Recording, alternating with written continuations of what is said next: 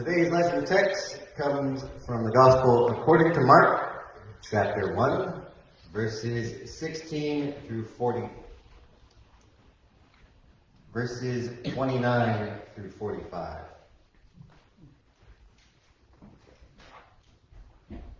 As soon as they, being Jesus and the disciples, left the synagogue, they entered into the house of Simon Peter and Andrew, with James and John. Now Simon's mother-in-law was in bed with a fever, and they took Jesus about her at once. He came and took her by the hand and lifted her up. Then the fever left her, and she began to minister to them. That evening at sunset, they brought to him all who were sick or possessed with demons, and the whole city was gathered around the door. And he cured many who were sick with various diseases, and he cast out many demons. But he would not permit the demons to speak, because they knew who he was. And in the morning, while it was still very dark, he got up and went out to a deserted place, and there he prayed. And Simon and his companions hunted for him. And when they found him, they said to him, "Everyone is looking for you." He answered, "Let us go on to the neighboring towns, so that I may proclaim the message there. For this is what I came to do." And he went throughout Galilee, proclaiming the message in their synagogues and casting out demons. A leper came to him, begging him, and kneeling he said to him, "If you choose, you can make me clean." Moved with indignation, Jesus stretched out his hand and touched him and said, "I do choose. Be made clean." Immediately the leprosy left him and he was made clean. After sternly warning him, Jesus sent him away at once, saying to him, "See that you say nothing to anyone, but go, show yourself to a priest, and offer for your cleansing what Moses commanded as a testimony to them." But the man went out and began to proclaim it freely and to spread the word, so that Jesus could no longer go into a town openly, but had to stay out in the country. And people came to Jesus from every quarter. Let us pray. Dear Heavenly Father, I pray that the words of my mouth and the meditations of our hearts may be an honor and a glory to you. Amen. So today's text begins with Peter's point of view. I added in a few Jesuses to make it clear what was going on because we were jumping in the middle of the chapter. But this first little section of verse 29 to 31, where Jesus heals Simon, or Peter's mother-in-law, is told specifically from Peter's perspective. And as regards fever, we don't know anything about specific diseases because back in the day, fever was itself considered the disease. There's no idea of symptoms or anything else. And while my translation says that after the woman's been healed, she gets up and begins to serve them, the Greek is very clear that she gets up and begins to minister to them, showing that there was a mercy in Jesus healing her. So we kind of have this first little vignette, and what we're going to find with today's readings is we have almost 4 stories that on the surface of it seem a little disparate, but they're going to all connect together into a big chain today. But the main thing that's going on with this, after they leave the synagogue, and if you remember last week, Jesus was preaching at the synagogue, and he was preaching it hot. He was preaching it and getting so much conviction that a demon stood up and he said, "You get out of him now." And everybody was amazed at the authority with which Christ was preaching. Mark dumps us in immediately after that. So after the coffee hour, as it is, they leave the synagogue and go to Peter's house. And he finds that Peter's mother-in-law has a fever, and he says, "Hey, get up." And she, in thanks, goes and makes lunch. Now, this shows the personal stakes for Peter. One of the other things we looked at last week was the call of the disciples, where Jesus says, "Hey, come follow me." And there's the popular image of them leaving the nets, and Peter and Andrew and James and John, the son of Zebedee, they leave their dad on the boat. They walk off the job. But here we see for Peter that discipleship has a personal cost. Peter's a family man. It doesn't say anything about kids or anything else, but this being called by Jesus, even having Jesus come into his home and heal within his home, doesn't mean that Peter's discipleship can sit on its laurels. Can sit on his heels, sorry. Then it continues. So they're in Peter's house and they're relaxing and resting on the Sabbath as they should. And we get to verse 34. That evening at sunset, they brought to him all who were sick or possessed with demons. So we're in the same day, and Jesus has been preaching on a Sabbath, and one of the Jewish rules on the Sabbath is you can't do any unnecessary labor. If you go to heavily Jewish neighborhoods still today, you'll see the Sabbath markers where you can't drive the car past. Well, it seems that in Capernaum, everybody waited till the Sabbath was over, and they started clamoring to go see this Jesus fellow who was shocking and galling enough to cast out a demon in the middle of a church service. That gets a bit of attention. And they bring all sorts of the sick people to them, and it also mentions 2 times that they bring to Jesus people who are possessed. In verse 32, they brought all who were sick or possessed, and they cured many who were sick and cast out many demons. If your translation here has a many, in verse 34, he cured many. It's the same word as they brought to him everything. So everybody comes to Jesus, and Jesus is curing everybody. It's a big, giant going on in this city that day. And we also see just the extent of Jesus' power and this conflict between the kingdom of heaven and the kingdom of God, where in our previous story from last week, the demon gets up and says, "What do you want to do with us, Jesus, O Holy One?" Here, Jesus is casting out with so much power, he doesn't even let the devils talk. So you have the afternoon, where Jesus heals the mother-in-law. You have the evening, where all the sick people come. And it must have gone on a while, because we get to verse 35. In the morning, well, it was still very dark. Now here, Mark is going to tip his hand as to what these little stories have to do with each other and how he actually views what's going on. There's the personal story of Peter and his mother-in-law. There's an excitement when he's talking about healings. I mean, that's an exciting thing to see. But Mark's going to tip off here that this ministry in Galilee is not being an initial success. If you'll recall, we spent an entire Sunday on Mark 14 and 15. Jesus came to Galilee proclaiming the good news of God, saying, "The time is fulfilled, the kingdom of God has come near, repent and believe in the good news." And when Jesus had walked into that synagogue and started preaching, that's what he preached. Mark didn't even give us an explanation. He just assumed we knew it. And it was that preaching that brought out the demons to say, "Well, what do you have to do with us, O Jesus?" And that's why Jesus cast him out. We get to this morning and we kind of end up in what I called last week a marketing sandwich. Mark's a pretty simple gospel. It doesn't tend to give you the deep philosophical things like John, but Mark's very clever in hiding bookends. We talked about how Jesus comes to Galilee to preach, and then fame goes forward throughout all Galilee. Well, here we get an interesting bookend. I didn't spend much time on it because Mark is very short. But in the first sermon we did on Mark, we had verse 12, which is the temptation. So, and the Spirit immediately drove him out into the wilderness, and he was in the wilderness 40 days, tempted by Satan. We end up with a sandwich here in verse 35. And in the morning, while it was still very dark, he got up and went out to a deserted place, and there he prayed. And you couldn't put it in the English, but in the Greek, Mark's very explicit here. He calls it a wilderness place.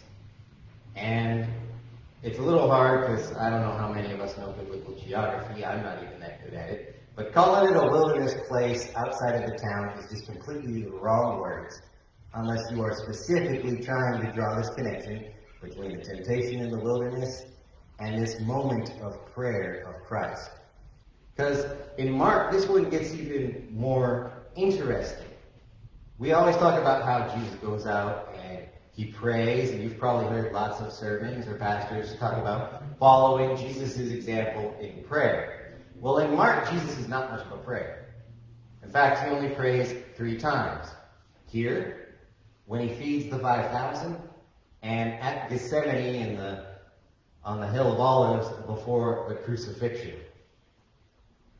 It seems that in this, them bringing many who were sick or possessed, in this fame that Jesus is getting really quick, that there is a temptation to him, enough to drive Jesus out back into the wilderness in that same conflict. Because while it shows Jesus' power that he doesn't let the demons speak in verse 34, it shows also that the people are kind of blind to what's going on. They can sense in Christ that he's doing the physical healings. They're seeing the deliverance as far as it is on the personal level, on the human plane, as it were. But in silencing those demons, they're not seeing the conflict of the kingdom of God versus the kingdom of the world. They're not catching that it's big spiritual power plays going on. So, Jesus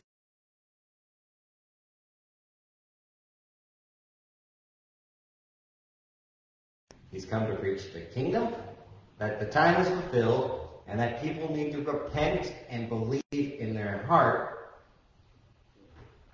And the disciples, as you'll see, is a very long theme, do not get it. Verse 36, Simon and his companions hunted for it. So while Jesus is out facing judgment, facing temptation, working through it, they go looking for him, and when they finally find him in 37, they say, and it's a convicting way of saying it, it's not polite. They say, everyone is searching for you. Hey, Jesus, if you want to get famous, this is totally working. You're healing everybody, you're casting out all the demons, your fame's going everywhere. This is totally what you want, right? And Jesus kind of tips his hat to where his heart lies in his answers. Let us go on to the neighboring towns, so that I may proclaim the message, that is, the kingdom of God has come, repent, believe, there. For that is what I came to do. That for this reason I have come, as the King James has it, is important here to tying all these stories in this whole day together. And even getting chapter 1 into a big, nice, marking double-decker sandwich. Jesus is trying to preach about a decision of being in or out of the kingdom of God. A decision that cuts to the heart. Will you love God? Will you love sin? Will you accept the Son? Will you reject the Son? He's trying to make this the stumbling block. Mark's Jesus, as we will find again and again, is not one to mince words. He's very in and out. But what's going on is, as he's working his miracles, as he's showing forth the kingdom and the power that's working through him, as what the demons are doing what's to call him in Mark, but that he shows that he's the Son of God, as he has this power to intervene. The people are already making a decision before they ever get to Jesus. They're making a decision that Jesus can heal them. They're making a decision that Jesus has the power to fix this. So they're coming to Christ with a decision already made, but it's not the appropriate one. Jesus wants to confront these people with the decision of the kingdom of heaven. What is in your heart? Will you follow the Beatitudes? Will you be a child of God or not? And the decision that's coming before the people even get to Christ is Jesus, the magic worker man. He's the Son of God in a wonderful way. And we'll go to him and he will fix it. It's almost pulling us back to where I started in the very beginning of this with the beginning of the good news of Jesus Christ, the Son of God. They're predefining what Jesus is before Jesus gets any ability to speak to them about the weightier matters. And Then they kind of sum this up at the ending of Mark. So Jesus sees that in the town that he's in, Capernaum, the fame's going for the healing, and he's got a job to do with preaching the message. So we find him in 39 going throughout Galilee, proclaiming the message in synagogues and casting out demons. So Jesus is here trying to stick with his program. He's been out in the desert, he's been tempted to get off track, but he goes back to his ministry, and he repeats what we saw in that synagogue last week, till he gets to verse 40, where a leper comes to Christ and begging him and kneeling before him says, "If you choose, you can make me clean." Now this one gives an interesting conundrum. We have the issue of Jesus is the very one who said, "Whatever you ask in my name in prayer, it will be given you." But this one is going to actually end up a little inconvenient for Christ and his ministry. Which is why in verse 41, I actually favor what we call the Western tradition in Scholastic. Your Bible there may say that Jesus was moved with pity, or that he was moved with compassion. But the King James had it, he was moved with, and he was indignified. It insulted him, the question. And normally pastors take that to say, well, Jesus is insulted that this guy thinks that Jesus wouldn't want to make him clean. The sense of the text here is Jesus is more indignant because he knows what this guy's going to do next. This leper comes up to him, and it's not an issue of the leper grabbing him as tradition has it. It's much more Jesus sees what this is going to cost his ministry to do. And it's almost good news in and of itself that he goes and does it anyways. Because Jesus stretches out his hand, and he heals it. And he says, "I choose, be made clean." Great motivation for prayer. Go to Christ. He will choose. But 43, Christ, knowing what's coming next, after sternly warning him, sent him away, saying, "See that you say nothing to anyone." So Christ is here imploring him, for the sake of his mission, don't go spreading me as the miracle worker. Don't go spreading me as the caster out of demons. Stick to the kingdom and the message that I want to proclaim. Then, he says, "Go and show yourself to a priest and offer for your cleansing what Moses commanded as a testimony to them." Then Jesus gives this man a very specific program that would push forth that gospel of preaching the kingdom had come. If this man had gone to the temple and done what Jesus wanted him to do, the priest would be in a rock and a hard place if they wanted to say Jesus wasn't legitimate. Because the Levitical law says there's rules for who has leprosy, who doesn't, who's clean with it, who's cleansed of it. And in response of the priest seeing that someone's been cleansed of leprosy, they have to offer a sacrifice.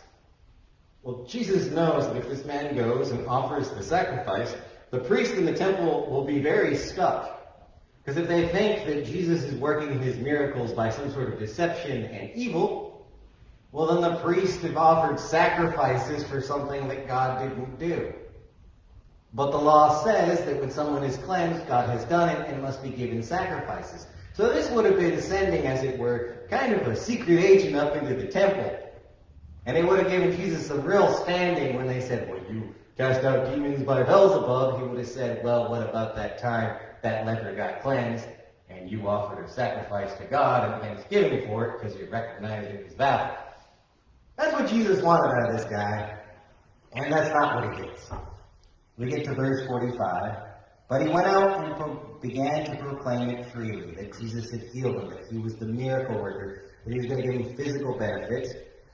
And he spread the word so that Jesus could no longer go into a town openly, but stayed out in the country, and the people came to him from every corner." So in healing this leper, that direction Jesus didn't quite want his ministry to go, that focus on preaching the kingdom and belief and repentance, gets sidelined. And we tend to read that through our eyes that it's good that this man goes out and evangelizes that Jesus is the miracle worker. But in a way, that fame that he spreads out regarding Christ blocks the fact that Christ is trying to come in and preach the kingdom of God, judgment, if it were, and repentance. Now, I can think of quite a few applications on this one. One of the core problems that we find today is just in preaching the gospel, there's often the fact that Jesus' fame and his reputation can get in the way of Jesus' message. Jesus is known as being the conduit of God's love, as the forgiver of all sins, as the one who connects us with God, and many times that gets hollowed out and separated from any sense that you should have conviction, of any sense Jesus preached that there's a kingdom of God and a kingdom of the world, and they ain't the same. We stretch that out and put Jesus in as the intermediary wedge to almost block the conviction of what he said. It's not always that bad, though, but we can just as often as disciples get caught in that physicality trap. Now again, I have to say it because it must be encouraged, because we never do enough of it. But there are many Christians who do lots of good works that are bodily. There's hospitals with the names of saints on them, with the names of denominations on them, and they do real good work healing bodies. But one of the things that is a conflict among Christians, especially of my generation, is there's always this sense that we want a church that does practical good. But it can become a rabbit hole in which a church does lots of practical good and becomes known throughout society for doing the practical good. One of the things I find the most frustrating is if you just explain to people what economicists know about going to church, it's worth 10% of your lifetime earnings. If you come to church, you get a 10% bump in your lifetime earnings. Churches do a lot of good just by being in their communities. They clothe the naked, they feed the sick, and they do a lot of good things. And there's a lot of churches, though, and getting back to my generation, that say that's what they want to focus on. They don't want to focus on the spiritual matters. They want to mobilize and see themselves as being forces for good and change. And you have a great many churches that go in for political programs. Well, we don't really need to talk about the spiritual stuff, poverty, and things like that. That's how we're going to bring the kingdom in here. And they kind of end up falling to this temptation that Jesus is out there in the wilderness praying against, which is, Lord, don't let the healing, don't let the miracles, don't let the casting out of demons, even though this is Christ who's preaching the kingdom that has come to overthrow the kingdom of Satan, override the fact that I have come to preach the kingdom of God and the need to repent, for the time has come. And there's just an application here, many places where churches are not shy to do the healing. They're not shy to have the healing ministry, to lay on hands. But they are very shy to ever say, the kingdom has come, and very scared to ever say, the time is nigh, and repent. And it just kind of, we can follow this up for a few other bonus applications.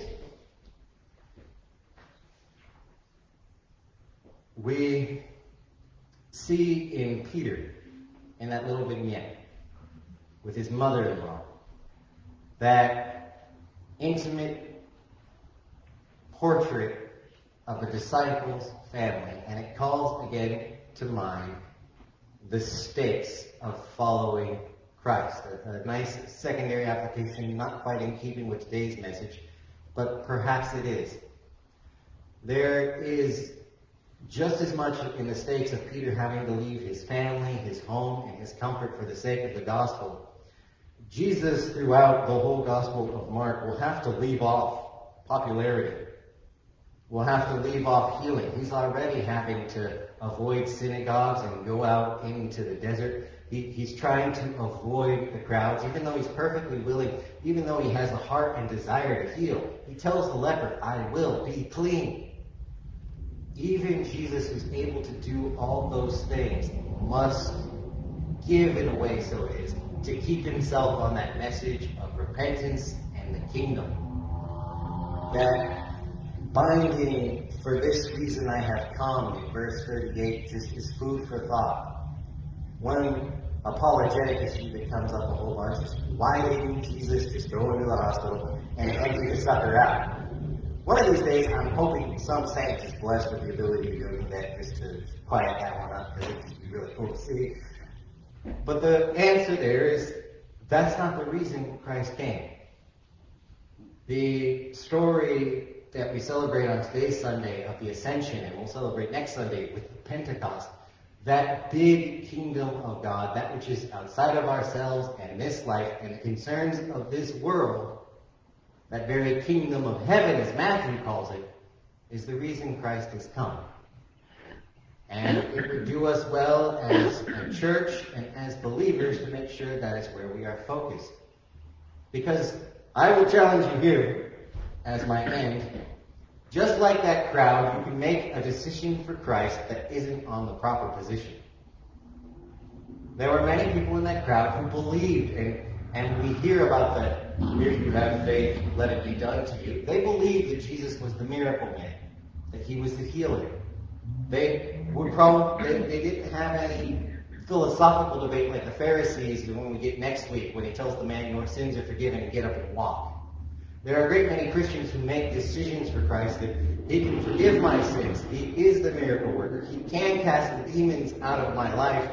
But Christ here in his life, in this message, is trying to push you, oh Christian, to make a deeper decision that I totally back you making and would love to see you get to.